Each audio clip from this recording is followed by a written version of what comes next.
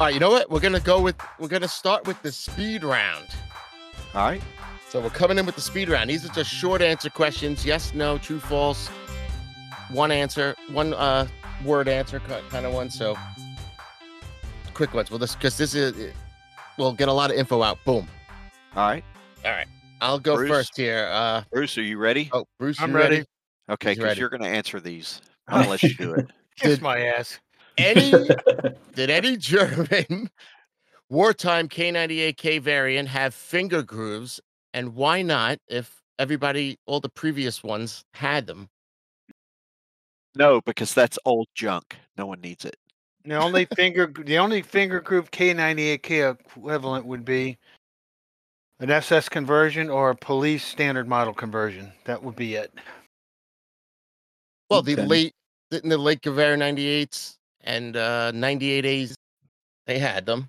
Yep, my 98 has it. Yeah, but they got rid of that because it's not useful.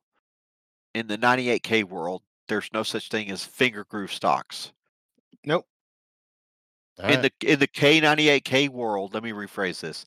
In the K98K world, there is no such thing as a finger groove stock. If you want to talk about standard model or, banner Ks. Yeah, there's no straight 98k with finger grooves. There are conversions that look like K98ks that have finger grooves, but it didn't start its life as a K98k. So there's a good thing to look out for. There you go. And actually, some of my favorite guns are the standard model, the K98 conversions. They're just cool as heck. Like the DRP ones? No, they actually took standard models and they actually bent the bolt, got rid of the bottom sling, put the side sling in like a K98K, ground the stacking hook, changed the rear band, so it looks just like a 98K, but it's got a finger groove. Clarify that Mauser Oberndorf did that. They didn't. They did not. No, there was some. My guess is it was done at a police arsenal, unknown, but probably Spandau.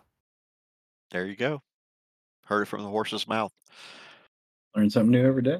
That's one thing that we learned since the end of Volume 2 is that we've had a couple examples of standard model converted into short side rails that are legit, and they're all banners. And I'm pretty sure we kind of generically classifying as police conversions, and I'm pretty sure that the 98Ks that were converted that didn't make it into short side rail were also police conversions.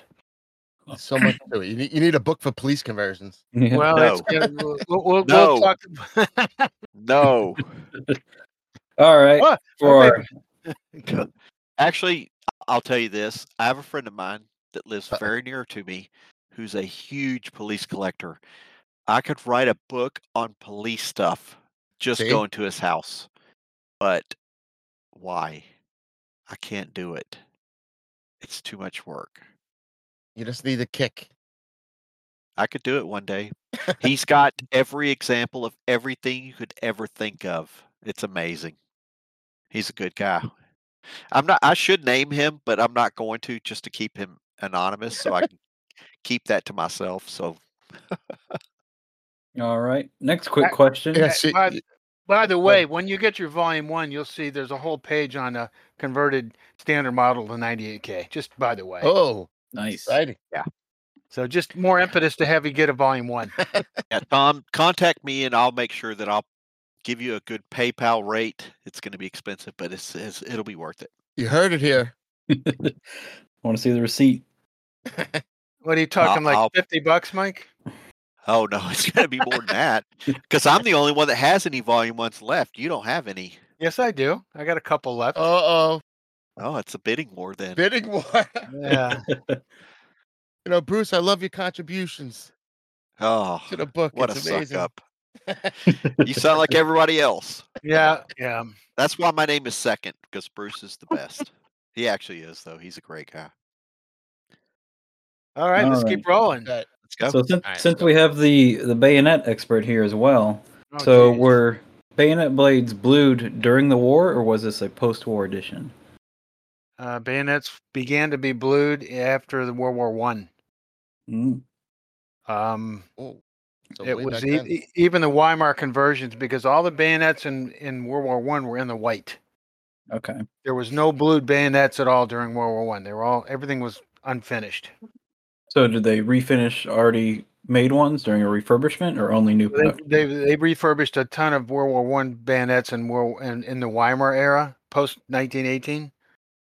You'll see a lot of 9805s, 8498s that are redone, blued. A lot of them will be 1920 marked. And then when actually the first modern bayonets, aka the third model 8498, I think they started in 1927 or 26. Warsburg and Kirschbaum was a contractor for those blades, and they're very desirable now. But what's really ironic is some of the bayonets that were contracted out for the Reichsbahn, the railway police. Some of those bayonets were still in the white during the early 30s, and that's, to me, that's the only instance of original issue bayonets for Mauser banners being not blued. And they were new? Brand new. Wow. Nothing's ever simple. Oh, by the way, that's also in Volume 1. I had to point that out. Hey, there you go. See, that's why I don't know that. Because there's a bayonet. Volume 1 has a really good bayonet section, and it goes through a real quick treatment of Imperial, but it goes through what we call a narrow pattern blades, and you'll see a real nice picture in there of no finish. It's in the white. Scratch built in circa 1933-34. That's weird. I would think it was wrong if you saw it. You'd be like, all right, they should be blued by now. It's crazy. No, it's really weird because in some of the contract bayonets that for some of the Mauser contracts, specifically South America, during the early to mid 30s weren't blued either. So the cutlery makers were still doing a lot of bayonets with no finish on them. All right. The K98k sight has a maximum of 2,000 meters. And this was not intended for normal infantry use, but for volley firing. Is that a true statement? It's probably true, but it's probably not. It's probably rarely used. A lot of the volley fire, they used heavy machine guns on tripod mounts. And what they would do is set up an intersection for a road, and they would set their MG34s or MG42s to volley fire that area. But an individual rifleman, I doubt ever used volley fire. But I'm just guessing. So That's why did just they? what I know from researching machine guns and things like. I know for sure machine guns were used that way on tripod mounts. But as far as rifles, I've never seen evidence that soldiers did that. So it seems like they would have figured that out in World War One. Why did they still have the sights going to 2,000 meters? Was it just because tradition Germans thing? are German. Yeah. God, 2,000. Oh my God, 2,000 meters is over a mile. You So can't even far. You can't even see anyone. You can't. No, you can't see. A lot of that volley fire kind of thing was it was for ambush stuff. I imagine. So can you imagine setting up a squad of 10 guys and teaching them, okay, this is exactly how you hold your Mauser to get the rounds to fall in this zone? It seems ridiculous. But like 1 or 2 inches up or down, and it's going to be way off by the time it gets there. And the next Gau. Gau. That's what the Germans call him, Gau. I don't know if you saw the Sea and Arsenal video of the Arasaka volley firing, where they use the wings on their volley sights and I thought those were shooting airplanes. sights. Yeah, shooting airplanes with it. Did the Germans? Was this also for airplanes? No. No, the Mauser never had any aircraft sights on it. And if you want to shoot at an airplane, go ahead, but you're wasting ammo because you're not going to hit nothing. Yeah. What's They're interesting? fast by World War II. Yeah, you're talking about rear sight in the the distances. Mauser actually designed a short rifle in 1942, and the sight only went to 1,000 meters. Well, that's Look, more reasonable. The German training doctrine, the machine gun, the heavy machine guns, the heavy machine gun section of a unit was tripod mounted MG34s or MG42s. those guys were actually trained to do, I guess you'd call it volley fire, where they indirect fire into intersections, but it was all preset. It was Right. ambush stuff. So if you think about it in combat, the best laid plans, I doubt it was used very much. Right. At the very most, it was used very little. It's It seems. it's busy work for soldiers. That's the Okay. best I can guess. I mean, I wasn't a soldier in World War II, so I don't know, but just know what I know as a shooter. That's kind of ridiculous. Hey guys, I bet I can hit that barn 1,500 meters over there. I've done that. Oh. I've done that. All right, next up we have a stock question.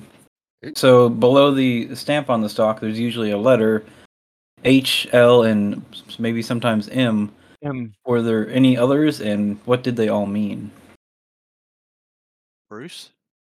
Well, H is here, L is Luftwaffe, and M is for Marine or Kriegsmarine. So you got Navy, Army, and Air Force, basically. There was one more, though. Well, there was a P. I've seen Yes. a P, which I'm guessing... Polizei, possibly.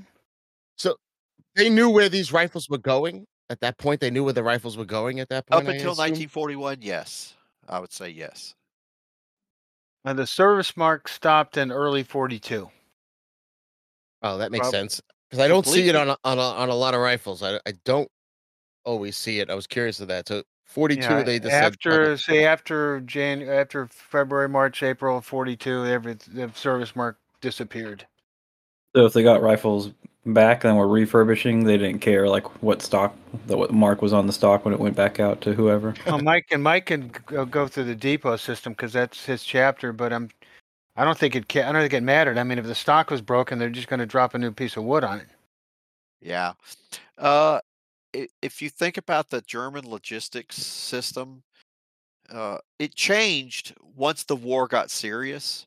And actually, Albert Speer had a lot of influence on how the German 98K, even though it wasn't specifically aimed at that, they changed the way the Germans did things because there was a lot of waste. Like, why do you have guns specifically for Luftwaffe, Army, Kriegsmarine? It's the same gun. That's what I was thinking. Yeah. That's typical German order. You know, the Germans love order. Well, what's interesting is let's take Mauser for instance. They actually had a whole team of Army inspectors, Waffen-Amp team there for the Army, but they also had a naval team there too because Mauser and Luftwaffe as well because Mauser was a huge producer of aircraft cannon, but they also made a lot of cannons and especially for U-boats and smaller craft. And then they also made a limited number of 98Ks for the Navy, but they had that Eagle M was stamped by the approval officer for that service branch. Bruce brings up a good point. Wow. So the way the Germans operated, they had inspectors for everything, but at a certain point, they realized that it was a waste of energy. So they had 3 inspectors in a factory looking at 98Ks. They eliminated 2 of them and made it 1, and that guy got an H. All of them were H marked after 42. But the Germans had layers of bureaucracy. And if as we were researching this book, you see the paperwork and it's ridiculous how detailed it is. Well, who was the guy that said stop serializing 37 parts and just Albert go down Speer. to 4? That was I would say Albert like Speer. 4 or 5. I would say Albert Speer is most responsible for simplifying German production. I mean, wouldn't you, Bruce? Would you say that? Yeah, he's the guy that tried to. It's called rationalization. Speer's basically the spearhead of the rationalization project, which is basically a massive simplification. Which they went too far at first. So that was the stamped parts and stuff? Well, no. If you look at 1942, they stopped putting inspections on everything. Like there's no Waffenamt. We call them proofs. A lot of people call them proofs. They see a Waffenamt on something, they say that's proofed. No, those were inspections. So in 1942, the Germans said, "Okay, we're wasting so much time. Stop inspecting everything." Well, we've got documents that show it caused problems because junk started getting through. Yeah, if you want a really good example, in Volume Oh. 2, there's in the first chapter, there's a picture of a period document that it's basically a Waffenet document that shows the different inspections on the barrel receiver. But there's a little diagram there and everything's blotted out like, oh, not that one, not that one, not that. They just canceled it out. Yeah, And but they, it caused problems. And by know, 1943, they came back and said, "All right, look, we need to keep doing this yeah. because there's too many bad things getting through." Like for instance, on the barrel code, let's assume you got 42D567, okay? Well, eventually they get rid of the lot code and they just put a D there, which is Dolan. That's a steel maker. Well, guess what? You cannot trace if the barrel goes bad. You it's cannot useless trace then. the lot. I know it came Yeah. from Dolan, but where, and when? You know. Yeah, So see, that's he's where right. The barrel codes were where you reintroduced. right. That's where you get into these details that collectors Yeah, so there's like 6 months or 8 months where there's nothing. limited markings on all these rifles. Longer than that, Yeah. actually. But what happens is a barrel burst in the field, and another barrel burst, another barrel burst, and all these guys that turn them into the Waffenmeisters, they're looking at like, oh, all these are BY-42s. They'll have a D code, but nothing else. So they don't know which Dolan lot was bad. Yep. And so they ended up having to rebarrel all of them with a D code instead of just the ones with, say, 747 Wait, or so they 8. rebarreled even good rifles? No, Oh, all right. not the Germans. They're very thrifty. They only fixed what was broken.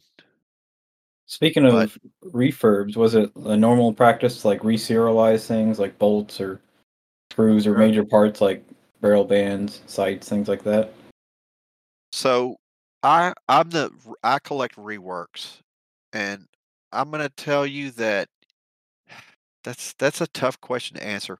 Okay, It's a in big the one 'cause field, if they reserial, that's a whole different thing. no. The German depot system was uh It's the actually field tiered. It's guys. layered. So It's layered, right? So let's say a guy in the field, his gun malfunctions, he sends it to his Zug Waffenmeister. That guy looks at it and says, "Oh, this is a bad barrel." Now, technically, he could probably fix it, but what he did is move it to the next level. Those guys would move it to the next. They would push it up the chain of command until you get to a big depot that repairs guns. If they got a gun in and the barrel's burst, they may replace the barrel and the bolt. Let's say the barrel burst and it damaged the bolt locking lugs. At that point, they'd renumber the bolt and replace the barrel and renumber the barrel. Hmm. But if it's farther down the line, I hate saying this because Did they it gives use the people same font ammo. though? No, no, it's different. You could it's tell. different. Okay. They would keep generally as much as the original rifle as possible. If they like, you could have a rework rifle with a new barrel and a new bolt, but everything else is original to the gun. I have a 98K that's repaired that has a new receiver and barrel, but everything else is original. That's cool. It's the weirdest thing. Oh wait, you said I hate to say it, but I interrupt you. Go ahead. I want to hear what you hate to say. I hate to say this, but at the field level, it's not uncommon for a field Waffenmeister to put mismatched parts in a gun to keep it serviceable. Uh-oh. Oh no. I know I didn't want to say it. But here's the thing. Mismatched is mismatched. That's the bottom line. Well, I've got a story. I went to an auction decades ago, and the vet was still alive, and it was his estate that they were auctioning off. And so I think I bought a set of binoculars, and I bid way too much for a 98K. But he's the guy that actually brought it back. I talked to him, had my pictures, and I call it a composite gun. It was 3 guns put together, and he's the guy that brought it back. Uh-oh. Wow. That's So, good. That's good proof. Mike tells you that they could do whatever they could to make the gun serviceable. But what year was that? Late year? No, Late war? it's throughout the war. Here's the thing. Yes, you can find a gun that's made from 3 different guns, and it could be original. But the problem is, FUDD could have done it. Bud could have done it. FUDD could have done it. Yep.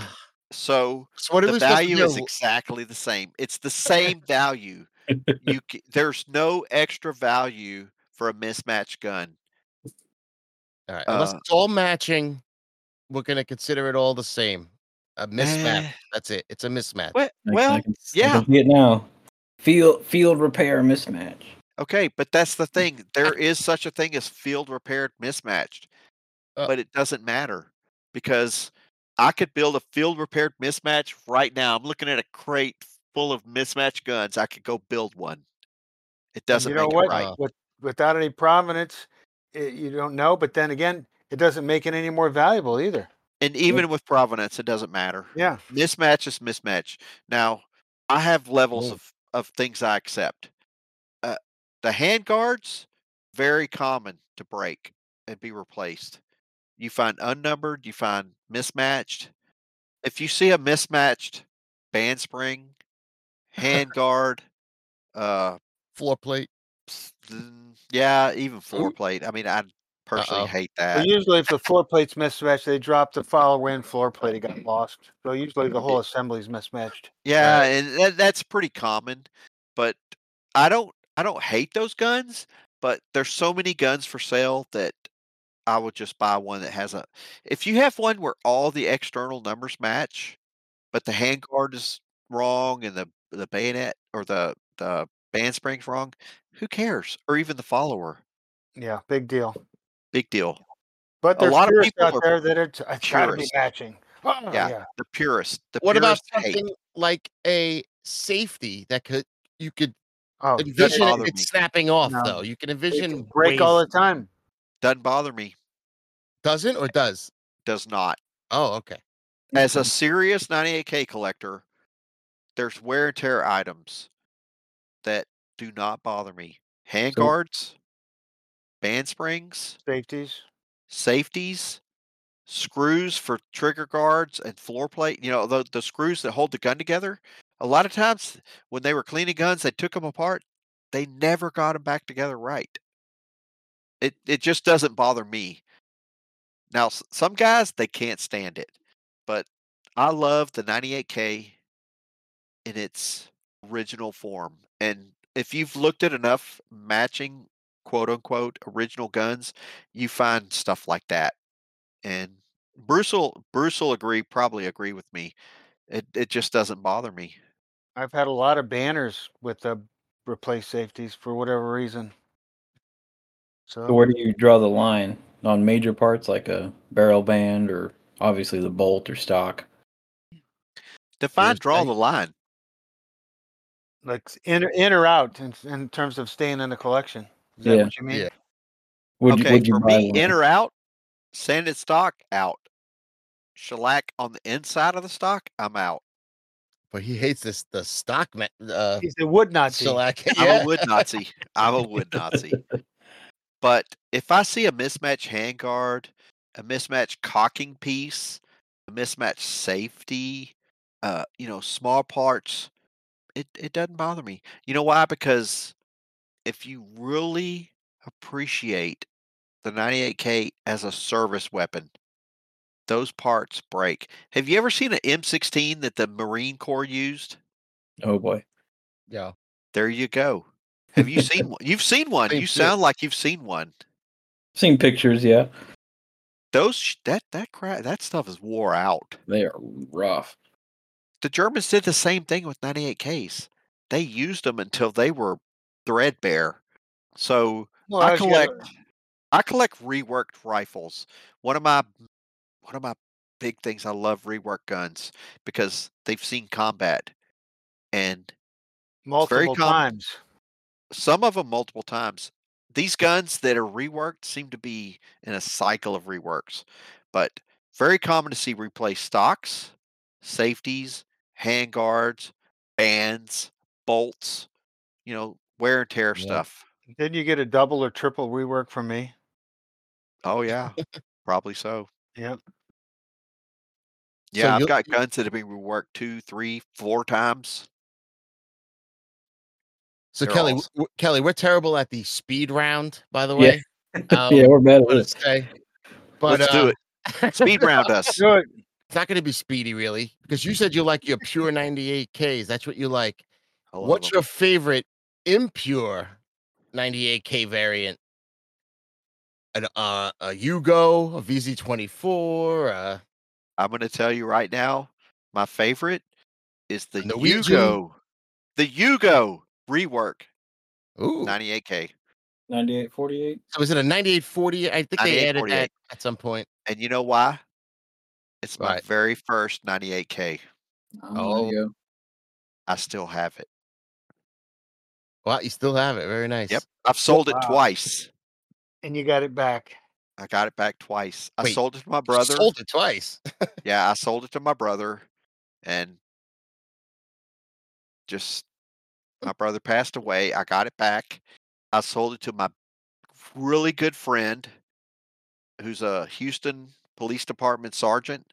And when he got done with it, he called me. He goes, Mike, I've got something for you.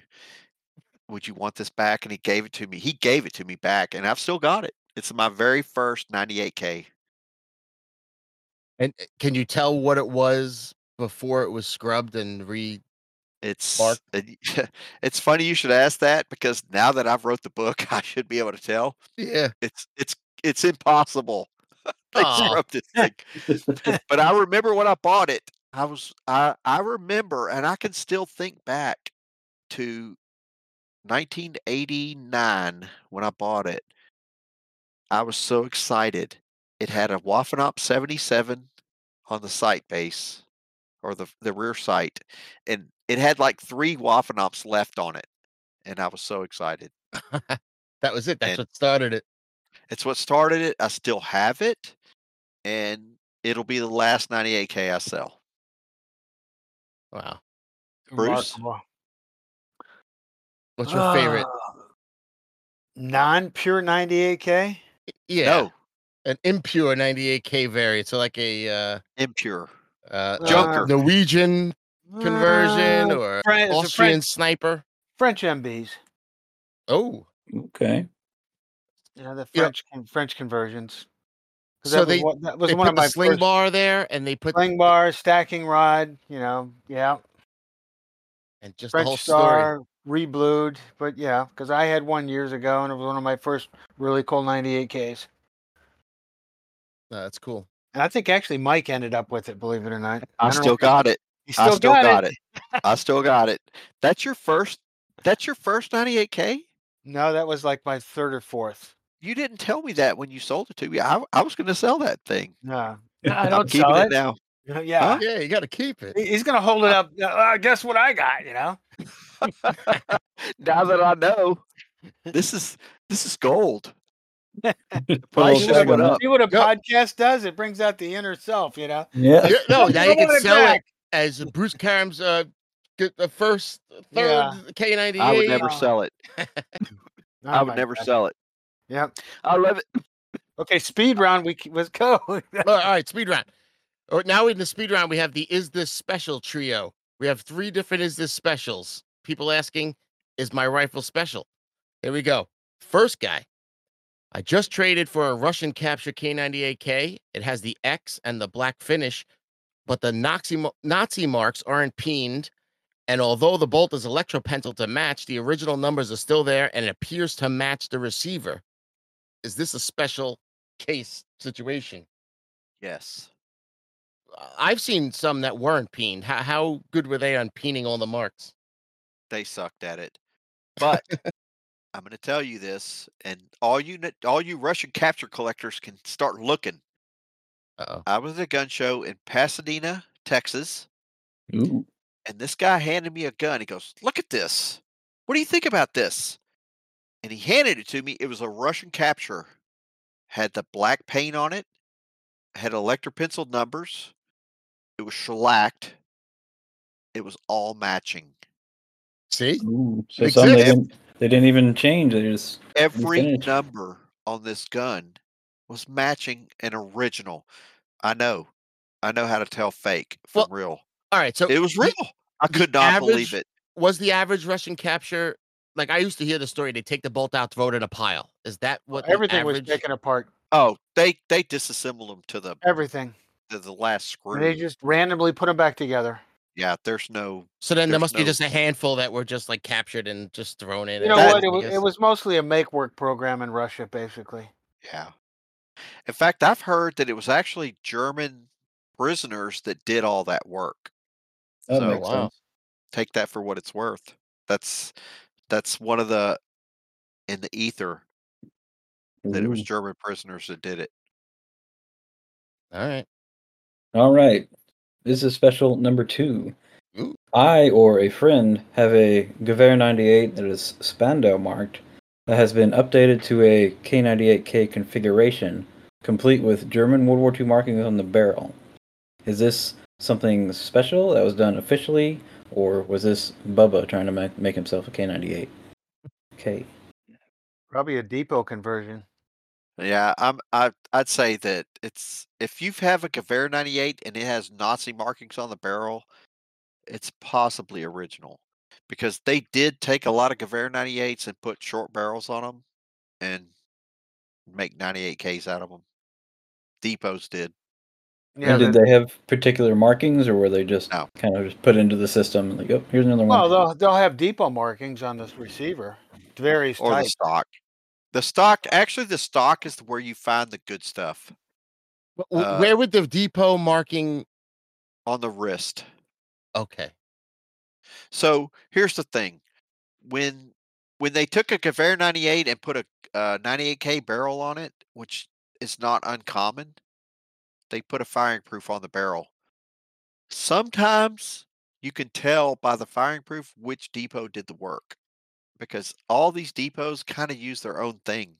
So, I mean, All it's if I saw a Gewehr 98 receiver like a Spandau 1909 and it had an Irma marked barrel, I would not throw it out with the bathwater. I would say, "Oh, let's take a look at it." All right. So It could exist. your guy that asked that question, he might have a good gun, but you got to look closer. And as always, I send them to the forum and the books and all that stuff. Yeah, have him contact me. My username is Mr. Farb. Send me a message through the forum. I answer all my messages on the forum. Now, I don't want a bunch of people messaging me about RTI guns because I don't collect them. Please don't. But I will gladly help somebody that wants help with something. I've always been like that. Bruce has too. I think all the mods on the forum are like that. If you need Yeah. anybody. We're here to help people learn about 98Ks. I already put you two in my Rolodex. I was like, oh, when I get my next K98, I'm definitely sending it to these guys. Well, you know what? After this is over, I'll send you my cell phone number and you can text me. Oh, all right, good. Ooh, there you go. I'm due for another one. Nice. All right, we got one more in the Is This Special, and then we'll leave the speed round. I just picked up a K98k marked with 2 manufacturer codes, BCD/AR, which I heard means one factory made the parts and the other assembled it. Is this true? And which factory did what? And is this a special one? I guess they mean, is it rare? Called a dual code. And in that case, the receiver was actually contracted by a company called Astrowork. And the rifle was finished at Mauser Berlin. And the dual codes are very popular. They're fairly scarce. And they're So desirable. the second code is where it was finished? Second code is for Right, AR is AR? the factory code for Mauser Berlin. That's correct. Right. But you could have a BCD receiver that's actually finished at Mauser Berlin with no AR on it. So how do you know that one? Because you just look at the final proof on the receiver. If you see an Eagle 26 instead of an Eagle 749, then you know, it's a Mauser factory gun and the Berlin facility. Let me give you a case in point. And Mike already knows this, but there was a gun on Legacy Collectibles about 2 months ago, and Legacy advertised it as a sour sour K98k 1944, blah blah blah, or 43. And so all of a sudden my phone is lighting up. A couple buddies texted me, "Hey, Legacy's got a rifle. You might want to check it out, and blah blah blah. It's not a sour." I said, "Really?" So of course I checked it out, and it was a CE JP Sauer, a CE coded receiver, 1943, but it was finished at Mauser Berlin. Really, really rare code combination. Whoa. And so I ended up getting it, and but that was, again, Legacy didn't know what they were selling. They assumed it was a Sauer gun. It wasn't. It was a Mauser gun. And That's where the books pay off if you know this information. And that was barrel markings, or it was If they would have looked at it, they had a clear picture of the receiver, and on top of the CE, there's an Eagle 26. Wow. Yeah. Okay. It takes years to learn that stuff. It's almost like, if you're what not, Bruce is talking about is the advanced 98K collector, but it's still possible. Right, but the genius is just knowing where to look to have your books. The genius is pick one thing and get really good at it. If you want to collect Steyr, learn everything you can about B&Z guns, and you can find some deals. If you really, you can learn enough on our forum about Steyr guns to really clean up. If you're find really good guns, just like dual code guns. No, your forum I don't think there's anything you can't figure out and find using the forum at this point, if you're diligent. Well, what's amazing is I still go to our picture reference and look stuff up. Oh yeah. Yeah, everybody thinks that me and Bruce know everything about 98Ks. The truth is, that's why we wrote a book, because we don't know everything. We need to have a reference to look at. And that's why I bought a book, because I need a reference to look at. I can't remember. Look at the books. I'll have people text me or ask me questions about SS rifles. I wrote those chapters, and I'm like, let me look at the book, because I can't remember it all. There's too much. Oh, there's enormous. I don't think there's any human being that digest all the information. It's almost impossible. There is one human being that can, but who? I digress. I'm not giving his name out because he's my encyclopedia. Oh, I know. He's one of the guys on the forum. It's a guy on the forum. He's one of the mods. He's really sharp guy. If I need something, I ask him. It's like, hey, what do you know about this? And he's got an eidetic memory, or whatever you call it. You can. What's his nickname? You can. No, I'm not giving his name out because it'll ruin his life. All right, but he has an eidetic memory. It's got to be Rain Man of some kind. He's a Rain Man. You can message us. He literally is a Rain Man. And Raymond Babbitt, is that his name? Yeah, it's Raymond Babbitt. So no, I'll text him and say, hey, do you remember me saying something about this? And he goes, it takes him about 10 minutes. He'll text me back with the exact thread. I'm like, perfect. It's like a search function. I'm not going to tell who he is, because it's just. Yeah, I already know. You know who it is. Bruce knows. I know. Don't dox him. But here's the thing. That's the whole point. Is this is a community effort. Yes, K98k forum. I think pound for pound, we've got the biggest. I think we got one of the most powerful intellectual bases of any collector forum in the world. And we love new guys. I know a lot of people say, "Oh no, you go on there with a new guy question, you get treated badly," but really you don't, unless you don't really want to learn. And we get guys like that. So, we have had some zingers though. Oh yeah. Oh yeah. Hey Mike, tell him about the review on Amazon with the one page on the MP44. You have to. Ooh. I can't tell that story. Oh, you have to. Come on. So when we printed Creek's model, it goes on Amazon. We didn't put it there. Someone else did. And this guy gets onto Amazon and he says it's a great book, except there's a page on MP44s. If I wanted a book about MP44s, I would have bought a book on MP44s. What? And I'm like, One page. So he's mad that you included it at all? yes. It was in there for context from So Sour. he left that as his review on Amazon. Well, you know what? You're allowed to respond. So I responded as the author. Dude, it's one page. It's totally relevant. It was an SWJXE MP44. Oh, okay. The It's XEs. literally the proof that SWJXE is a code. And Right. this guy's throwing a fit. So I respond, and he finds our forum and comes on our forum and starts railing on us. Well, just so you know, it turned into a S fest, a shit fest. Oh yeah. You had to look up how to kick somebody, I guess. Yeah, I was like, come on. Yeah, you don't go to their own forum and talk shit. But we don't even care about talking crap because if we deserve it, we deserve it. But this was stupid. There's one page in a book. Nitpicking. This is nitpicking. It's still on Amazon. Yeah. I'm gonna tell you that. Oh yeah. Go look it up, guys. It's still Look it there. up. Go look it up. It was hilarious. Yeah. So one thing I was looking up on your forum was some FUD rumors and Yeah, I love shit this. from over the years. So This you know, is fun. the K98k is probably one of the most made up about rifle of all, you know.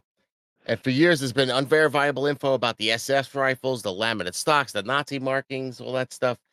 Yeah. So, and we got a lot of questions that were fueled by these rumors. So maybe we Let's could hear some clear up questions. some. I want to hear some questions. Play some truth or FUD lore. Yeah. All right, Truth let's hear them. Let's or hear it. Fuddlore. So, get this. Firearms were being rushed by 1945, and because of this, in lots of cases, the rifle serial numbers did not match. This was a Wrong. 2023 rumor. Wrong. That's totally incorrect. Like, why would they do that? Now, would hold not. on. There was factory misnumbering, but not deliberate. Just mistakes. All right. So here's where you got to parse the story. Like, let's say a BNZ 45. If you look at a T block BNZ 45, which is the very last gun, the very last of the serial range, when they were finishing and accepting these guns, if they had a bolt that didn't work, it's possible that they swapped gas shields. It's possible they swapped Really? safeties. Oh, you see some weird stuff. Oh, especially with Steyr. But it's not going to be a BYF 43 safety on a BNC 45. Yeah. It's going to be so close. It's going to be so rough that you're going to look at this gun and go, oh, there's no way they got this done. So in a way, the answer is yes, you're correct. But the truth is, no, you're wrong. Yeah, I think this was from a gun broker auction. It was like a 45 rifle that had some very clear parts that were not from a 45 rifle. Right. Oops. So that's what it is. If Yep. you got a 45 date rifle, I've seen some really strange things, but you don't see a BYF 45 with a BY 41 safety on it or a gas shield. It just doesn't happen. Sorry. All right, so it's got to be close. All right. Number 2, the 98B was called a carbine by the Germans so they could bypass the treaty restrictions of the Treaty of Versailles. I say negative. I Bruce, say what's negative.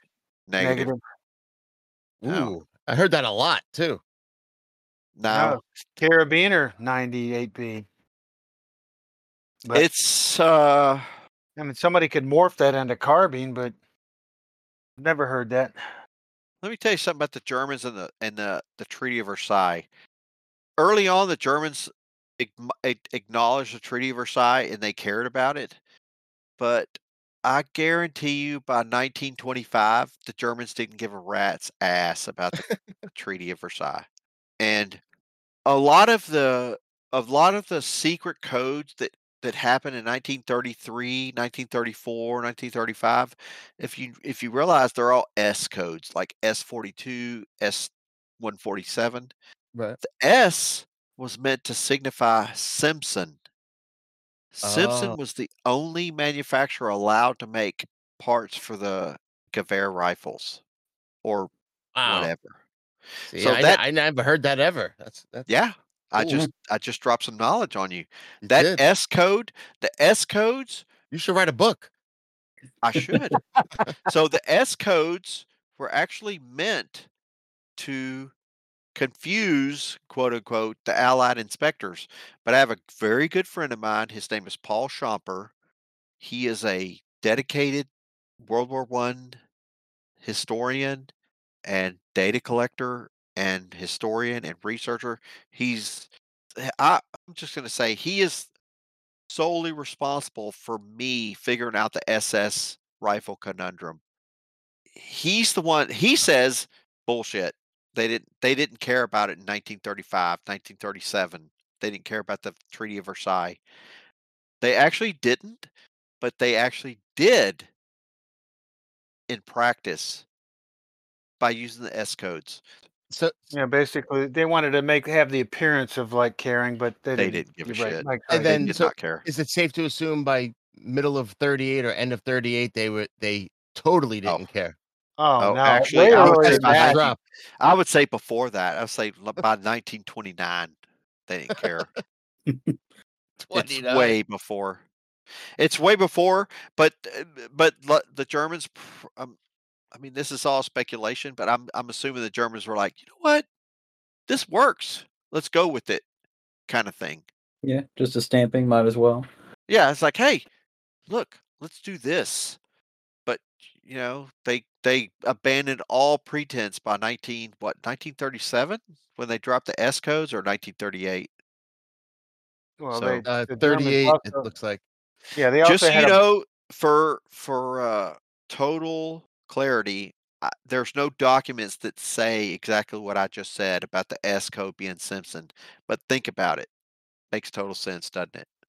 Yep, 100%. well, Indeed. The Simpson were marked with the S, just a Yes, they single were. S.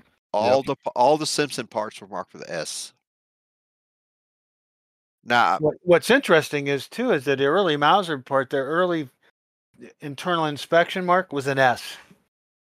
yeah. So up to like 1936, which then when they reverted to the RW proof, you see S's stamped everywhere, just either a Gothic S or a regular S.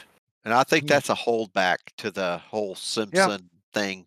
It could not be, but I think that it's Oh, it has to be. it's probably more of this is what we do, so let's do it, more than let's follow the Treaty of Versailles. I don't think they cared about the Treaty of Versailles. I think they were like, this is what we do, let's do it. Let's put the So it's S. all this is what I think, which is a lot of 98K stuff. You have to guess because there's no documents yet. Yeah, it sucks. I mean, we do the best we can trying to make historical inferences based upon what's actually, visible on the weapons versus just lack of published data. Yeah. And lack of documentation. We already went over these two here. The Germans didn't care about serial numbers during arsenal repairs, but we learned that they did add serial numbers. And then concentration camp rifles were sabotaged, and we learned that that was a true FUD statement. I'd hear that at numerous places. Yeah. So here's the thing about arsenal repairs. At official Wehrmacht depots, major components were reserial numbered. Bolts, receivers, bands, stocks, but they didn't care about sights, bolt Bayonet release, lugs, some of the bayonet small parts. lugs, Yep. Oh, stupid shit like that. that makes it So hard. it makes it hard. Oh yeah, it's a black hole It's a rework. black hole. Oh, Reworks are a black hole, and I'm in that black hole. I've been down that black hole many years. The problem is you've got reworks with scrub bolts, scrubbed and renumbered, obviously scrubbed and renumbered bolts, but they're legit. Oh yeah, I've got a BNC 41 where the bolt is scrubbed and renumbered, but they didn't care about the suffix. So the suffix is not scrubbed. They scrubbed just the top of the bolt, renumbered it, and didn't care about the suffix. So a lot of the I just had a friend email me pictures of an SS Gewehr conversion. And when he sent me pictures, I'm looking at the front band, I'm like, wrong. He's like, why? I was like, I don't know. I've seen so many of them now that it just doesn't feel right. It's really a feeling. Yeah, that comes from looking at a million So many of pictures, them. a million different websites, Examples. auctions, and whatever. Yeah. And Over then and he over. sent me a picture of the bayonet mount. I was like, oh, nope, I'm out. 100%. It's fake. And he's like, why? I was like, I don't know. And sometimes I get overwhelmed being not the expert. I look and I go, oh, there's too many markings. I don't know. I gotta look. It's gonna take me 3 hours to figure this out if this is correct. Oh, it's gotten to the point where if the renumbering, the modern renumbering has gotten so good that you almost need that experience looking at hundreds of guns, and when you flip it up and take a look at the bolt number, it's like, I don't. My spidey sense doesn't tell me this is good, you know. And that's what it is. Like Bruce said, it's that sense. Like when I looked at the front band on this gun, I was like, no, it's not good. He's like, why? I was like, I don't know. I can't tell you why. And it's something inside of you that I think it's a modern font. I do. Believe it's something me, that you see. It's something you see on a lot of fakes, and you realize it. You notice it. So I feel bad for people that are trying to buy high end guns because the fakes are really good. They are. Yep. They're good. They've I'll got stay out of real that good. market. Which brings me to my theory. If a fake is so good that I can't tell, is it still fake? Well, a fake. I wouldn't like if the fake was created in 2023 versus if it was made but in if the a fake 50s. if a fake is converted in 2023 and I cannot tell, is it still fake? That's the question. Yes, it's fake. I mean, a fake's a fake, but yeah, if you can't But if tell, I can't tell, is never it know. fake? Because I've seen a lot of fakes and I can spot a fake almost instantly. I Even guess from not. a bad If you photo. can't tell, you're going to tell people it is not a fake. I do not do that anymore. Well, or you in your head, you would tell yourself that it's not a fake, so you'll treat it as a original, or you might say could be, could not be. That's it. But that's the problem. That's most of my high-end German stuff, I think, is possibly fake. The high-end German market is going to get to the point, and this is my personal opinion, where you cannot tell if something's fake. Well, look at camo helmets. Perfect example. There you go. Yep. They've gotten so good that even Mike, you've gotten to the point where you can almost impossible to tell a really, really high-end fake from an original. Yeah. If the guy knows I can spot them. I can tell just looking at them. I'm like, no, that's stupid. Who would believe that? Well, But is a cultivated wrong. diamond the same as a real diamond to you guys? Exactly. It's not. It's kind of the same thing. So this is my point. You just brought it full circle. At a certain point, a fake is going to be so good that no one can tell it's fake, then it's original. And it's worth that's money. where we're all headed. Yeah. Because the fakes are getting better and better. But what if it leads to, I don't know if it's a fake or an original, so I'm not going to bother buying it? No, what it'll do is drop the value. Well, yeah, that'll happen. I think the only caveat is that, and that's good for everybody. Yeah, but I think the only caveat would be that, like, we've got a guy in the forum that specializes in metals, and this guy is a riot. And he uses micrography, and it's called Micro Joe. And I love Micro Joe. Oh, this guy's great. He's this is a bunch of shiza, you know. So, but he uses microscopes, and it may come down to be able to do micrography on bolts and small parts. To actually look and see if they've been manipulated or not. That it may come down Wow. to that. But you're not going to go to a gun show and be able to do No, that. you're not. You're not. Yeah. You're going to look at a gun at a gun show and say, God, this looks good. Fuck it, I'm And doing you know it. what? With most of the gun shows are really badly lit. So No, And I'll then- come with my and what- card that says micrographied at a 10. there you go. You know? Hey, So I'll it's like anything else. You're going to have to defend yourself from the fakes. Okay, so for many years, everybody said you cannot fake Steyr font because Steyr font is really weird. And kind of primitive, you know. it's very primitive. It's very weird. Someone posted a gun years ago, probably 3-4 years ago. And I looked at it and I was like, oh my God, it's good, but it's bad. The font was good. The gun was bad. Somebody has recreated the Steyr font. It's over. Yeah. You know, you have to take everything into consideration. You cannot just look at the font. You can't look at that whatever All right. that is that you've posted All a right. picture of. Dude, So, this like- is from latewar.com. Yeah, this is my This friend, is. my pal Hale. I don't know if you know Hale from the forums. He Yes, I know Hell. yeah. I've He's- actually met him. He's Fabio. If you say so. I Have know you him as met him? Hale. No. Have you met him? Nope. He's Canadian He's Fabio. Canadian though. Yeah. I Canadian know. He's Fabio. Canadian Fabio. Wow, I gotta call him that now. Call him Uh, Canadian Fabio. He'll love it. So he sent me a bunch of fakes and like look at this. There's no way like this leaves No. the factory like this. No. How about this? Oh, look, that right there is the M95 fakes. Yeah, the fakes out of Yep. Miami, out of Samco. Terrible. And what about this with the outline? Bad. Oh, Totally yeah, that's fake. bad. No way it has an outline, right? Bad. Bad. Bad. Keep Bad. How going. about this? Bad. Bad. That's Bad. easy. Bad. It's lazy. Bad. Bad. Oh, Look how it's bad. a gallery of Totally bad. bad. Now, was there a pattern to 4 or 5 digit, like or 2 digit, like on the? There is, but that And- right there. If you're That's even- amateur. If you're drunk and you're stumbling home, you can see that's fake. Maybe that was a Russian that put that on there. Yeah, know. too much Russians 151. wouldn't do that. Jeez. Okay, look, I love this. The gas shield that you got right here. Okay. Yeah. Now, let me tell you something. What I see when I look at that. Do you see the flat part that's yellow?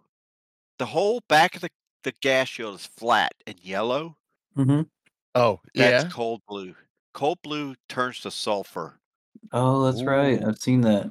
So if you see a yellow on a gun, just keep going. Well, it's Yeah. also too flat too. All right. So one of the questions was, FUDDLORE. The last one was all Oh, yeah. BNZ rifles were used by the SS. No. I love that question. So Let's explore that. No, so many Everyone says people have all. assessed, oh, B&Z are all SS. That's so wrong. Yeah, me and Bruce. In fact, when we started talking about this, I was like, "All right, Bruce, we need to talk about FUD conspiracies." He's like, "What's a FUD?" I didn't know. He didn't know because we call them carny barkers or gun show carny barkers. yeah, see, Or- FUD is a quicker way of saying that, I guess. It is. I love FUD. Yeah. All right. So the big gun show lore is all BNC guns are camp guns. It's not true. But is it a lot of them are? Look, I put your picture there. Oh my god. There's Mr. I love Farb. that. Yes, that right there. That's Mr. Farb. Yeah. No War Eagle for you. So Uh, yeah, The These are all the SS SSGA4 ones. guns are very special. But no, not all BNZ guns are camp guns, but yes, they are. Interesting. Does that make sense? But all camp guns are B&Z guns.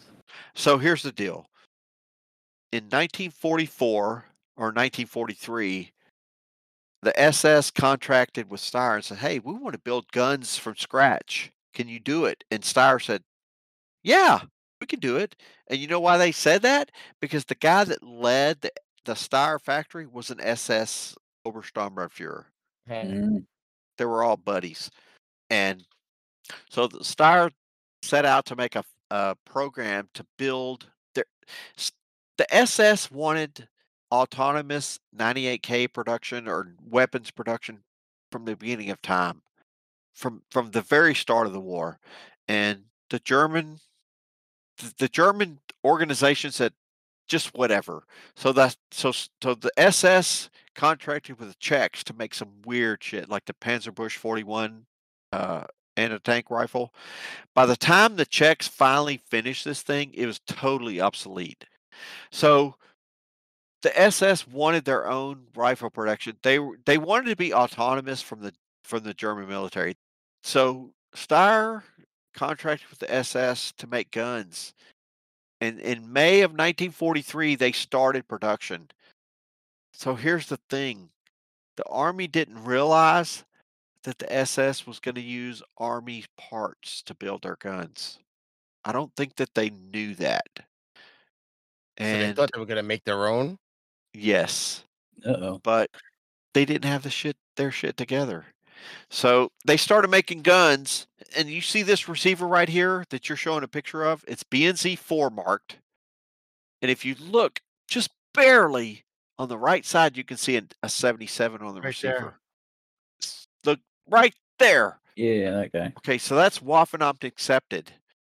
So the Army made a deal with Steyr, said, look, or made a deal with the SS. I found the document that says this. It's been widely available, but it's never been put in context. So the Army basically said, if you build your junk, don't mix it in with ours. If you want to boil it down. So Junk. so Steyr said, well, we'll just mark them with an S or whatever they decided. They decided on the S. Yeah, the rune. So that S Oh that you shit! see on that receiver is actually meant to cancel out that Waffenamt. Okay. That's actually the sole purpose of that S.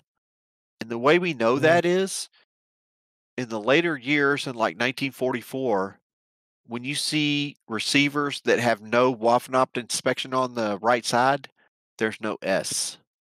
So Oh, that okay. S is directly related to that Waffenamt.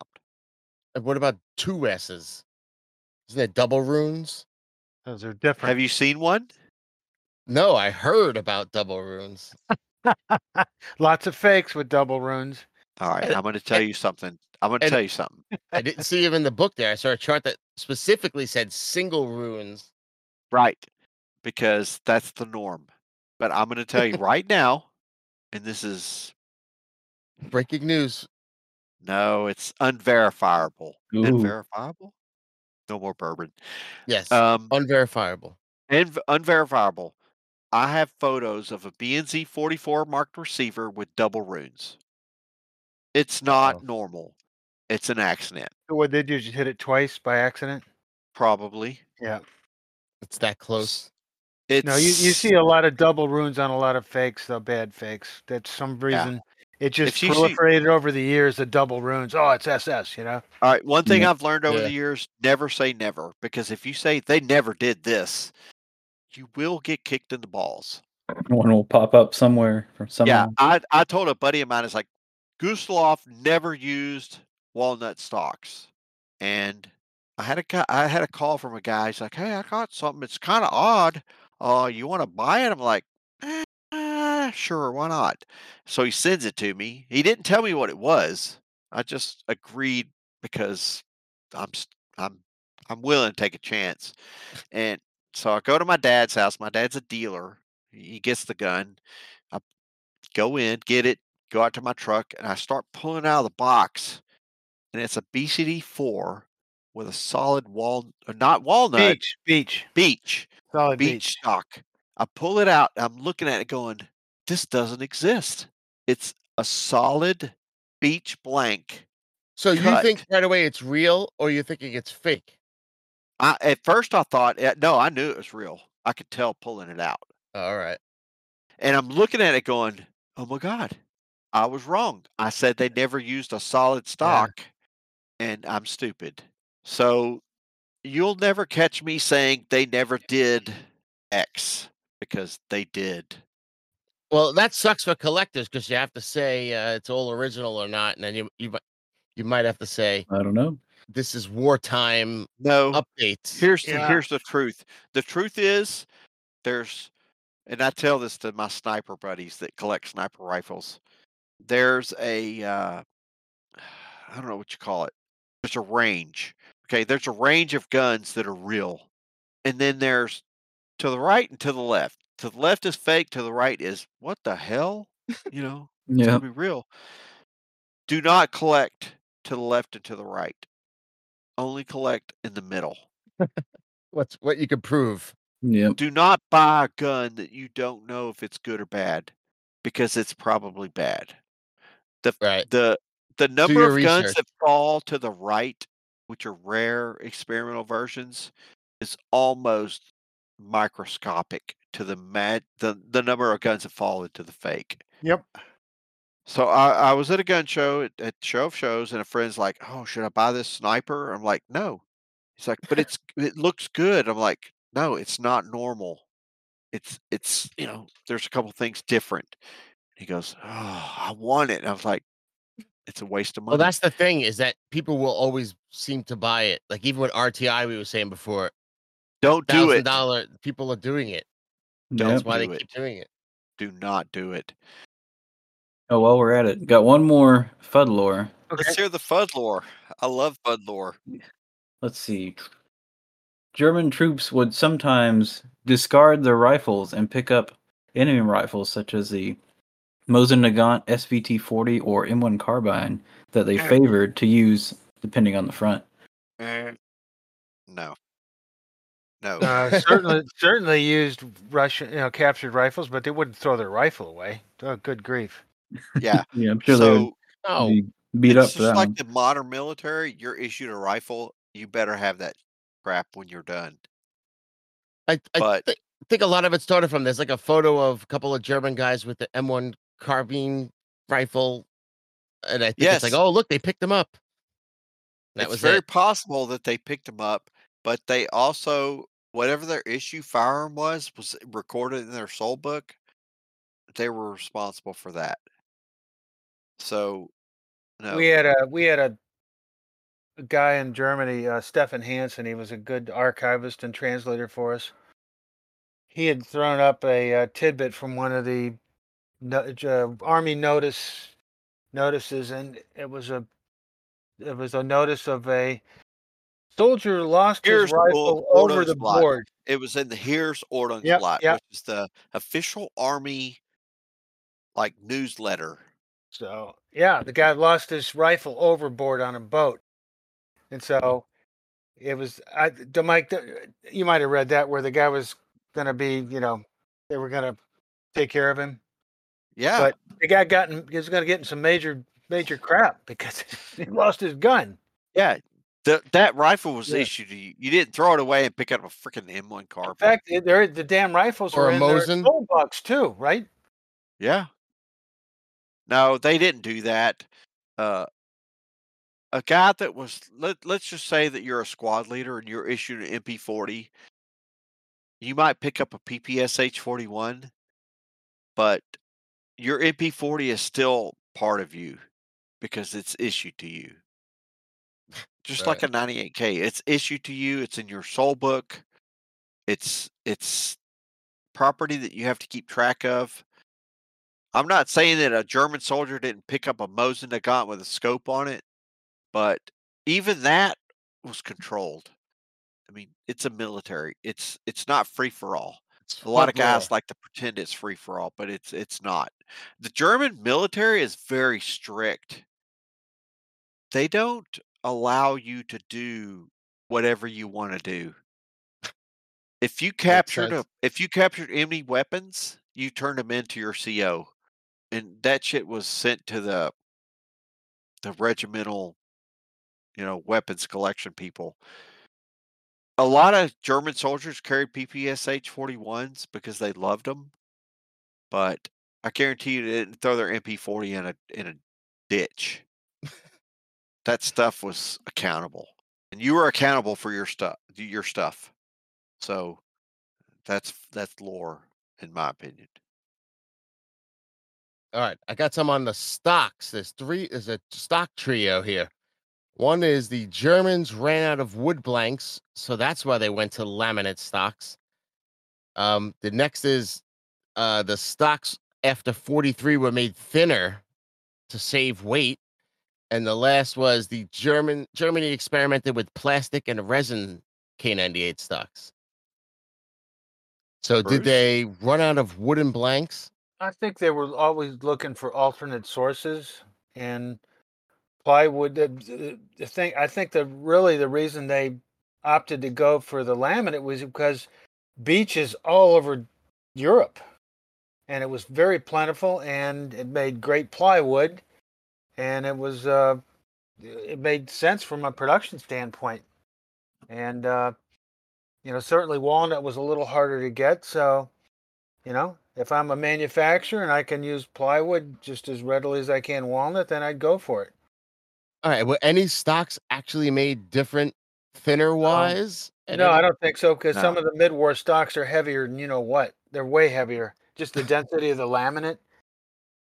Yeah, I don't think the profile is. It might have changed by, thousands or something, but I don't think there was any major dimensional change in the stocks other than when they went to Kriegsmodel. Right, FUDs. And Now, there is a lot of what they call nutwood or low density walnut late in the war, which is really light, especially in 45. But and then in response to your third question, yeah, they used a phenolic rosin. They experimented with phenolic rosin or impregnated rosin stocks in 37. Mauser Berlin did the developmental work with General Electric, believe it or not. Oh wow! And what happened? It was they wasn't good. It broke, or was it money? Got to the prototype and field testing stage, and it just ended there. We've got a lot of documentation on it, but we don't know why they didn't implement it. My guess is that it was ahead of their time. From a manufacturing standpoint, it was probably more expensive and actually took more labor hours to make. Because if you actually look at the construction of the stock, is actually pretty amazing. And that's in volume 1, by the way. Hey, there you go. Shit. I was thinking I got to look up that stock. All right, on the last topic for FUDD lore, what's the worst piece of FUDD lore or misinformation that y'all have heard? Oh man. Oh jeez. This has got to be good. Wow. Oh, my favorite is that Mauser had royalties on every 98k produced. You hear that at gun shows. Have you ever heard that? I don't know if I've heard that one. No. Oh. So all the other manufacturers have to pay Mauser. Yeah. Bruce, what do you say to that? No, they didn't. No, they were. Let's see, my FUDD. I don't have any documentation showing any financial transfers between the other firms and Mauser at all. I can actually ask John that, but I think he'll say the same thing. No, they didn't. Do you guys have any unconfirmed? You couldn't put it in the book because it's unconfirmed, but like secret rumor that you think is true about maybe things they did at the end of the war? Yeah, I know where you're getting at. No, saying anything that you couldn't. I know there's a lot you can't confirm sometimes because you just hear one side of it. Dude, we're pretty straightforward, just telling people what we think. And if I put out a conspiracy theory, I'll say it. But I can't think of anything. No, we presented basically We presented everything we could think of in the books. We didn't hold back. If we thought it was a conspiracy or if we thought it was unsubstantiated, we actually just said it in the book. There's a couple things in the book that we say it's unknown, especially in the SS chapters. Right. I think I did see that. You said there's no proof of this, but right.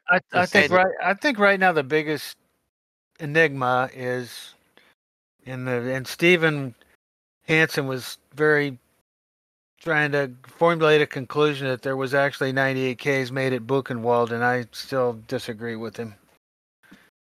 So Yeah, there's people that think there was 98Ks made at Buchenwald before it was bombed, but we're not sure. And we know they made K43s, and I know they made barrels, and they assembled KKWs, but as far as we know, there was 98K production wasn't done there. It was all done in Weimar at the Gustloff plant, not at Buchenwald. You've seen enough documents, right? Yeah. We've seen a lot of documents. But you know what? Documents lie.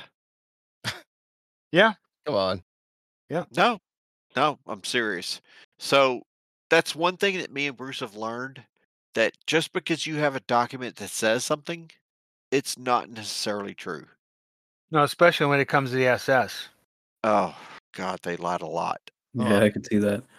So that's my the number one thing I think of when I think of fakes is all SS stuff for some reason. I just heard too many stories. Fake there's a lot of fake SS stuff. But one of the biggest lies that I found that's 100% proven is if you read the I think it's in volume 2.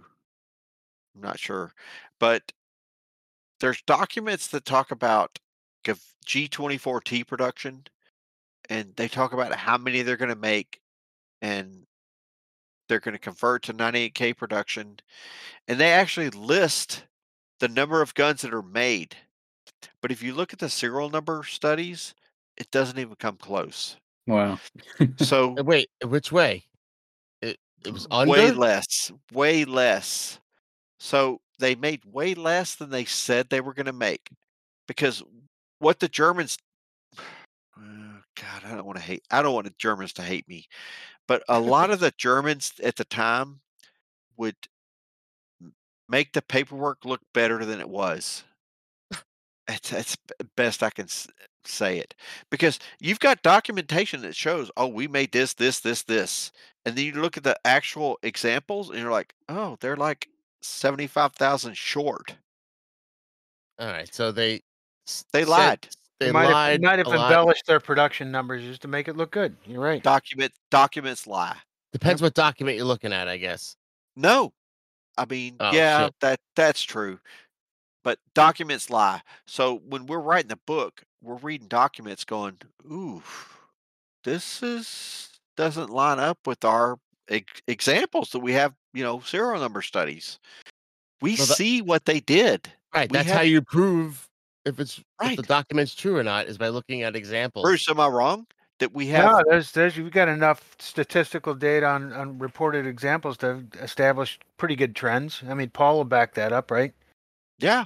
Oh yeah, Paul Schomper, that dude is solid. And if you go back and compare observed examples which don't lie to documentation, it doesn't match. So a lot of people put weight into documentation that is not 100% reliable, because a lot of these guys that were writing these documents did not want to go to the Eastern Front. And I'm assuming that they were making their case to keep their job over the truth. I don't know. Maybe I'm wrong. Good point. It's all speculation. I mean, you can't read intent in a document from 1943. All right, boys and girls, it's time to spin the Wheel of Milsurp.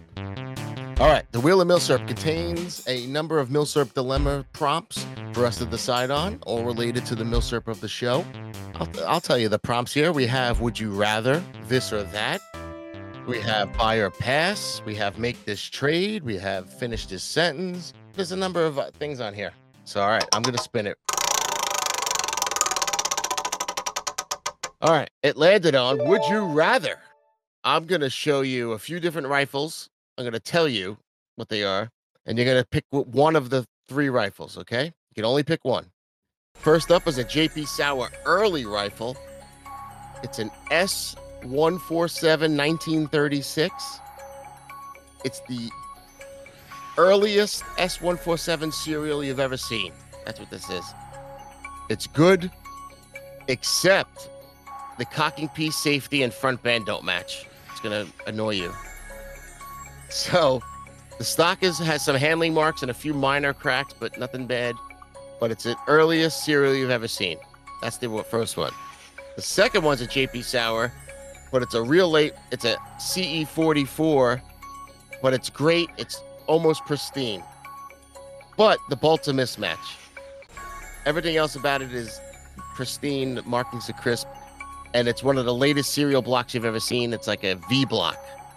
No, Y is the last. Oh, But go ahead. a Y block. The Z block. There you go. One of those. No, Y is the last. It Sorry. was one of those.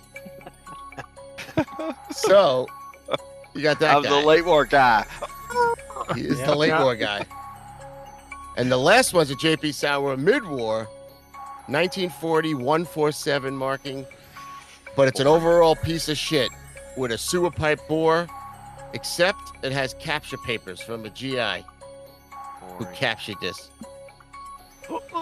So, do you like the early one that's just good, couple of small pieces not matching? Do you like you're a late guy, so you might like that, the late one that's pristine, except it's a total bolt mismatch? Or the last one, which you can barely shoot, you'd have to fix it up, but it's a papered bring back rifle. Bruce, your name's on the book first, so you go first. I'll take the late war JP Sauer. Ooh. All right. I think goes- the 36. Wow. Not The late going war for- guy took the early one. Not going. Yeah, for I Yeah. did. You said it was pristine, so I took that. Yes, it's a pristine late one. Yeah. So I don't I'll know. take. The thing about early war guns that have a couple mismatched parts, who gives a shit? I like Yeah. it. Bolt mismatch? No, somebody did that. Yeah, but it sounds like Bruce is okay with that. And that's Yeah, the front band killed it for me though. Oh yeah, front band mismatch. That's bad. It's annoying. Yeah, but- on an early gun. Yeah. Ugh. Kelly, what do you like? Kelly's a World War One guy that has just. I've tried to get him up into the World War II. He has a kid idea, but I mean, Don't do it, Kelly. Stay Because with most- Yeah, World War I've been staying quiet because I actually only have a single K98k and it's a Russian capture. yeah. So Me and you can getting talk him up World there. War One because I have some World War One stuff. But There you go go. ahead. Let's see, which one did I take? That's a tough call. I would probably have to go for the late war in superb condition. Yeah, you guys are smart. Well, you know what I'm taking? The piece of shit one with the papers. So I have for the rest of my life. I have a story to tell. Yeah. I already have K98s I could shoot. Screw I- that. I'm gonna take it, and I have proof that this was returned. I'll have a whole story I'll make up. Yeah. Add value to it. Yeah, but it sat in the barn for 50 years. Right. It's terrible, but I'll have a story for that. It was Yeah. hidden from Yeah. the Germans underneath in a Yeah. lake. You can make up whatever you want. That's right. All right. We're almost done here. We covered a lot, but it would take like 10 shows to cover everything of the K98. So we're just Yeah, scratching the surface. Scratching the surface. You're right. Right. Yeah, we've skipped a few things. I guess we're Welcome already to our world. 3 Yeah. hours in. Yeah, we could have a follow-up one. So yeah, like welcome to our world. with, We wrote 1,900 pages and we just scratched the surface of 98Ks. It's insane. All right, we're gonna do an audiobook. yeah. Read the whole series. So Don't so do like it. with the accessories and the slings and bayos and all that, instead of talking about specific things, do you cover all that in all your books? All the accessories like slings, bayonets, scopes, Yeah, sniping the rifles, ones. Yep. grenade launchers. Each volume has an accessory section specific to that period. Are there any kind of rare or unknown accessories that people don't really that you never see in the U.S. market, and even more rare than like the Scheisbecker? We didn't put silencers in the book, although we okay. do have some. Actually, I've got some original blueprints from John, copies of that Mauser was working on. And evidently they had requests from the field for silencers, believe it or not. Ooh, that's cool. Yeah. Wow, So maybe that'll hit the addendum. We'll see. I never heard of that. So yeah, neither did I. Actually, Hugh Brock, before he died, he had a ground dug one, maybe a prototype he showed me years ago. And that's I have a close to we friend. ever came. I have a friend that has a FG42 that has a grenade launcher screwed to the barrel, which they said never happened. So there's a lot of things that the Germans did that we don't know about. Oh yeah. Yeah. Great. Wow. Maybe So- it'll show up in a book. Hey, Yeah, there you go. Maybe. maybe. And sometimes we talk about the gun so much we forget that they actually shoot. You know, we're treating them like a piece of art. So 8mm Mauser as a round. I don't know. How do you guys feel that is as far as a Mauser round compared to a lot of people say 7mm is the best Mauser round or 6.5. You guys fans of it? Actually, I did a study on this years ago when I was looking for a hunting rifle. Uh-oh. And Here we I go. was looking at 30-06, 8mm, blah, blah, and I came up with 280, 7mm Express Remington. I thought that was the best round. All right. I we have mean, a 8mm is a good round, has lots of energy, pretty shallow recoil. It's a great round, but Shallow just- recoil? Have you shot one? yeah, compared to a 30-06 Springfield, that's way easier to shoot. Oh, I never got a bruised shoulder from shooting a 98 when I used to shoot my dad's 30-06 Springfield. Good yeah. grief, 10 rounds to a 98K, you're done. man. Yeah, I was gonna ask y'all, do you do a lot of shooting or mostly collecting at this point? I do very little shooting. I do very little shooting, but when I do 10 rounds, that's it. It Mhm. hurts. That shit's Yeah. it's terrible. And do you guys reload or have you reloaded? No, I don't I've reload. I never have. My brother reloads. If I need something, I tell him. Yeah, Kelly reloads. I don't know if you reloaded 8mm Mauser yet though. I do. Yes, Oh, snap. especially if I make some light stuff for my Gewehr 88. Oh, There you go. very nice. That's another book. like So, I like that. and have you guys shot the Kar98 AZ? And how do you compare that to a K98K? I All right, have not. I'm gonna stop you right there. Uh-oh, he said the letter. I said Because A, you said Z. Z, but all right. You it's knew the I was A. gonna stop you. I You know. knew I was gonna stop you. You know why? Because most people call it the AZ. I It's know the wrong. logistics. It's the A, and then it change. But So people know what I'm talking about at that point. yeah, but the AZ, that was the experimental version of that that rifle. It's not. It was Kar 98A. Remember how liberal he was with the K98K? But Damn. this is different. Not I've this. been corrected too many times. Jeez. So if you're talking about a Kar 98A, let's just call it that. Leave the Z. That's Well, not right. there's the Kar 98 Right now, is the Holmes is first, laughing. I'm gonna first edit your short notes. rifle, and then the Kar 98A is the second version. The AZ, I don't know how that got into the lexicon. I don't know either. It was prevalent for a long time. It's weird. It's It's literally why I in used it, 'cause none of the people call it that. documentation. I know, but if you look at like me and Bruce, we studied documents. It does not show up. There's no such thing as K98 AZ. Doesn't show up. All right, I'll change my notes. all A. right. So the Kar 98A. 98A versus the K98K. Have you They're shot them exactly both? the same. They're No. the same. I They- have. They're the same. I know It's they the have the same same barrel. barrel size. It's the same. Same There's barrel no- length. Yeah, just small ring, maybe a little lighter. That's it. Just stop saying Z and you'll be fine. Leave the Z for He'll history. probably call it Kar 98AZ. no. AZ. We're not Canadian. Oh yeah, we're not Canadian here. Leave that to Hey. Hale. What The the Kar hell? 98 with stacking rod.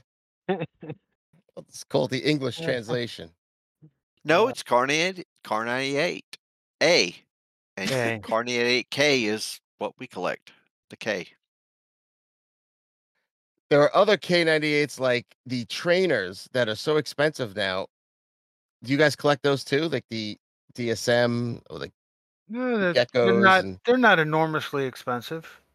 well, I've seen them like $1,000 now. Oh well, yeah, but in our world, that's Oh, fairly okay. inexpensive. But Well, when I first started collecting, I've they were had. like 400 or 500. Well, the KKW is the big brother of the, from a trader standpoint, and then the DSM is the little brother, basically. Then you have a 625, which is a completely different beast. But especially with Simpson's book and him disposing of his collection, I mean, I think that was primarily responsible driving prices up. Yep. But I mean, Simpsons trainer book. you can still buy a nice KKW. I know a guy that just bought a real nice SA Marksman for just $1,000. It was a great price. And I cheaped out and bought a Norinco KKW. Have you seen those? Yes. They're nice. It's pretty guns. good. It's pretty shooters. good. Yeah. You could tell it's not a German-made gun, though. Within 5 seconds of fooling around. But yeah, I've had all the manufacturers on the KKWs with I've even had a Walther, believe it or not. But they're neat rifles. It's like a 22 K98k, especially on the latter versions of Mauser's production. They use 98k parts on it. They use 98k front sight base. They use the 98k rear sight base. Modified 98k rear sight leaf, same type of safety. Yeah, maybe that's why it's up there. It's using half of the parts. And what's really interesting about that, real quick, is the Mauser produced a boatload of KKWs in late 1944. A lot of people don't realize that. Yeah, you wouldn't think almost 4,000 rifles were manufactured in late 1944. And were these trainers for the infantry and the army, or is No, this? I think actually they went to mostly the SA and some of the civilian groups, quasi-military groups. I don't think hardly any went to the army at that point. Yeah, I heard some called the Hitler Youth rifles that were. I think they were used for training civilians and paramilitary, like even Volkstrom for shooting. That's my opinion. It's amazing they're in decent shape then, Well, a lot of the second series KKWs are in really nice shape. But the civilians took care of them. Well, they didn't. Obviously, they never saw combat, so they were just used for training purposes. Yep. So on K98 adjacent rifles, we kind of mentioned sniper variants a little bit. Is that something y'all have delved in much, or kind of stayed away from due to all the fakes? No, I collect Mauser-built snipers. Okay. Both both low and high turret, and then ZF41 variants. Oh wow! So I've got ZF41s made by both factories in the Berlin and Oberndorf plant, and then I've Berlin plant only made ZF41s, a long eye relief platform, and then the Mauser parent factory was actually developed a low turret in Sniper in 1940, and then they stopped production, and then sometime in mid to late 1943 they started it back up again. Did you share your pictures of your collection anywhere online or no? A lot of my collection is in the books. Oh, really? I mean, partly, yeah. I mean, I've got not everything, but I've probably got a dozen guns in the books that are out of my collection. And then both Mike and I, especially in the late war, a lot of the late war stuff is out of both of our collections, especially from, the Mauser chapter. And at the time, Mike had a pretty big holding of a lot of late war guns, so a lot of the late war guns are out of his collection. Wow. But like we said earlier, I mean, we went all over. We went to multiple sources to get rifles for all the volumes.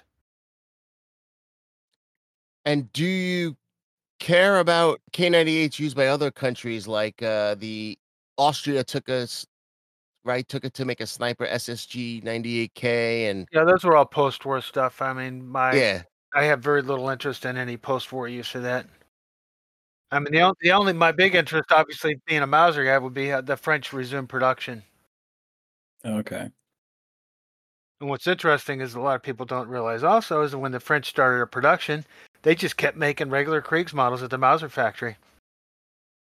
Those guns did not have the little side sling, for the Maz sling, and they just didn't have whatever they were set up for. They had enough barrels in inventory to make rifles into mid 1946. That's cool. So they didn't make any new barrels, and then French, I think they made, when they started up production, I think they made around 50 to 60,000 additional 98Ks over the course of a little over a year. And my Polish friend Cruxter, I don't know if you know him from the forums. He's on the forum, yeah. Yeah, he was asking, the Germans were sticklers with their naming conventions, but they had two G2940s going around. One was the put together parts rifles, and then one was the continuation of the rifles that Steyr was making. So he was wondering why they would call them both that. Mike can elaborate on that.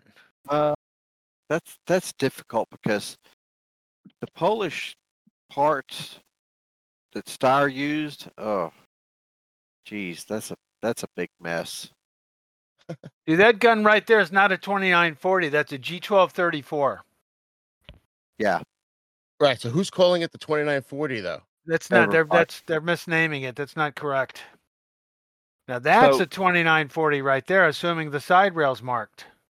That's the 2940. Yep, there you go.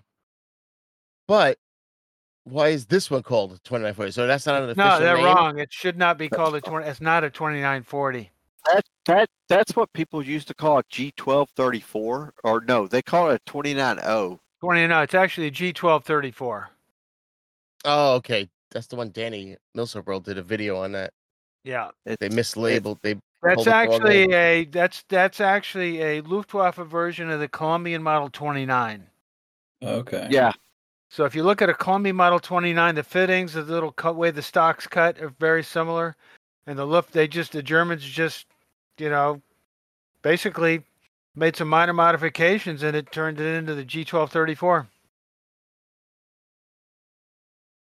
One thing was, I was curious. I brought this up. What do people say is their holy grail? Like, what is the most common, like, quote? I hate the phrase "holy grail," but for lack of a better word. No, it's easy. There's a spectrum from very common to very rare. So, one guy, what came up a lot was a BSW 36. Is that something like that? Well, that's the only one we know is in Russia. So there's one in the world that we know of. So obviously that's, at this point, it's the rarest 98K in the world. So that's why. What else? Is there anything else you would say is like a, if you heard someone had it, you'd be like, oh, that's one of the rare ones. S243G, the XAR41. I mean, super rare codes. So early, that's beginning ones. Yeah. It depends. I mean, SWJ XE used to be uber rare, but now with 7 or 8 have showed up in the last 5 years. So what is the rarest that you currently have? S243G. Oh wow! All right. Nice. And I paid an enormous amount of money for it, and that's a whole new backstory. It's quite a journey the rifle took to end its way in my collection. Shit. What about did Mike have a? His must be a late war. Does he have a prize? I think probably one of the rarest guns he's got a double marked SS gun that I got for him. Ooh. That's basically brand new. Wow. And it's a Gewehr conversion, but it's brand new. And most of those are really, really well used. And I was. What do you mean double marked? They actually has 2 death's head. They actually had to reindex the barrel. So for whatever reason, and it's got a second death's head under the barrel line, plus one above it. Wow, 2 death heads. Can y'all hear me now? Wait, he's alive. Oh, you're low still. Gosh, I don't know. Bruce is lying. He's lying. No, I'm just kidding. It's got 9 death heads. I didn't do a thing, and my mic just decided to stop working. I want to hear what are these next 2 books? Oh, yeah. Bruce, I'll let you tell. You're doing good. Well, volume 4, I don't know what we're going to call it yet, but it's going to be basically a follow-up edition to the first 3 volumes, and it's going to basically catch up everything that we've found in the last 10 years that didn't make it into the previous 3 books, and there's a lot of cool stuff that's going to go in there, and then some additional historical information that we've got from Stefan Hansen in Germany and John Speed. So So all years from beginning to end. Everything, yeah. It's Very kind of cool. like the old encyclopedia where you got a yearbook every year that catch you up. Yeah. Stuff. All the stuff that we found since then. Oh, I love that idea. Because that's the problem with a lot of books. As soon as you write the book, it's it's stuck. It's Right. gonna get old right away. It's going to be just different little things that we found to make it cool. Just cool stuff. You got to give it a great name that encapsulates everything. That is the tough part, is figuring out what to call this beast. Yeah. Well, why don't you name it, Tom? I'd have to think about it. You need like a epic name that makes like a composium or something, like some kind of. Yeah. But the next real book, I mean, that's just like fluff. It's a warm up. We're gonna do booty waffin. Wait, who? Booty waffin. Booty waffin. Booty waffin. Booty waffin. That's all the captured weapons that the Germans used in World War II. Oh, that'll be a good one. Polish, Italian, French, Wow, Russian, and all those Belgian, Greek. all those initials that they used. Oh, there's so many. Oh yeah. Wow, and I hope you give some sense to their naming conventions with some of them. No, there's no sense in it. Revolver 637F. Oh yeah. Well, if you go to a gun show and you see a French rifle laying on a table, you pass it up. But there's a lot of cool French rifles laying on the tables. That's all I'm going to say. Yeah, and I saw a few rifles that the only way to know it was a German was the bayonet lug was a modified. Yeah, some of them just cut twice. Yeah, so that's left and right. I'd love to know all these little secrets. That's the book. That's what it's going to be about. Yep, you got it. That'll be a really cool one. But wait, all years. different guns? Any gun? Mm-hmm. All Wow. of them. So you're going from one gun to every gun. Basically, country specific. Booty waffin. There's I like that. The Germans had booty tanks, booty weapons, booty uniforms, booty helmets. They used everything. This is just about the rifles that and it's really going to focus on rifles that have German depot markings, because the Germans used a lot of French rifles with no modification. So, well, I'm curious to see, because I never know. Was it World War I where they would put the Deutschland mark on it? Yep. I remember those Deutschreich, yeah, but World War II, I never know exactly. Besides the 24T under occupation, but sometimes they did. So you'll see examples where they did. Do you end up having to buy all these as well? Like, do you get into it so much? Like, whenever I research, I want to buy. Yes. I've been buying. We've got a pretty good group of people that we can tap into for all those guns. That's really what it's a collaborative effort. Wow, that's awesome. And you're going to use all your things you learned from your first 3 books now, so you're pros now. Actually, it's going to be a lot simpler. It's going to be mostly a photographic journey. Yeah, it'll be easy. There's not much documentation to prove it. We just have examples to prove it. Right. Perfect. I look forward to that. That'll be a good one. And do you have any other go-to websites or books besides your own and your own forum that you guys go to for shit that you can recommend? You know what? Here's the thing. I collect more than 98Ks, but if you're gonna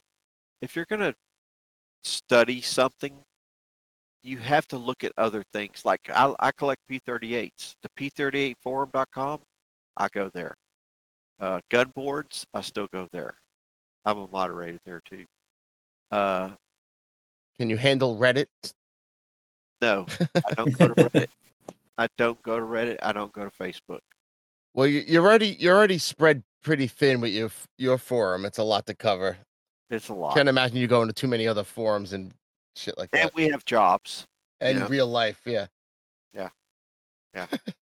All right, I think we covered a lot here. We might have to make it a 3-parter. Awesome. You might. I think the only thing left is Mike's big secret. The one Yep. the one last secret that no one seems to know. I hate K98s. What? No. So if you were going to say who made the first 98K, who would you say it was? Mauser, right? Mauser or JP Sauer if I had to take a second guess. JP Sauer made the first 98K. What? You heard it here, folks. JP Wait, Sauer made how? the first 98K. I thought they developed it at Mauser. No, Sauer. Sauer is the Sauer is the factory that created the first 98K. Wow, that's a good one for trivia, Tom. Yeah, So, right. when we were doing this book, we were actually shocked. I mean, Bruce, were you shocked? Oh yeah. I was shocked too. There's documents dating from 1933 with JP Sauer ordering parts for the 98K system. And what was it? It was called the 98? nope, it was called the K18. Ooh. K18.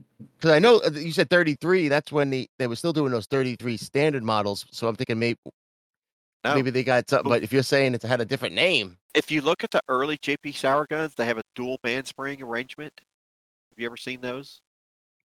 Where there's 2 springs instead of 1? One on each side.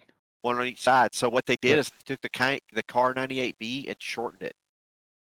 And they have a band spring for the rear band on the left and a band spring for the front band on the right.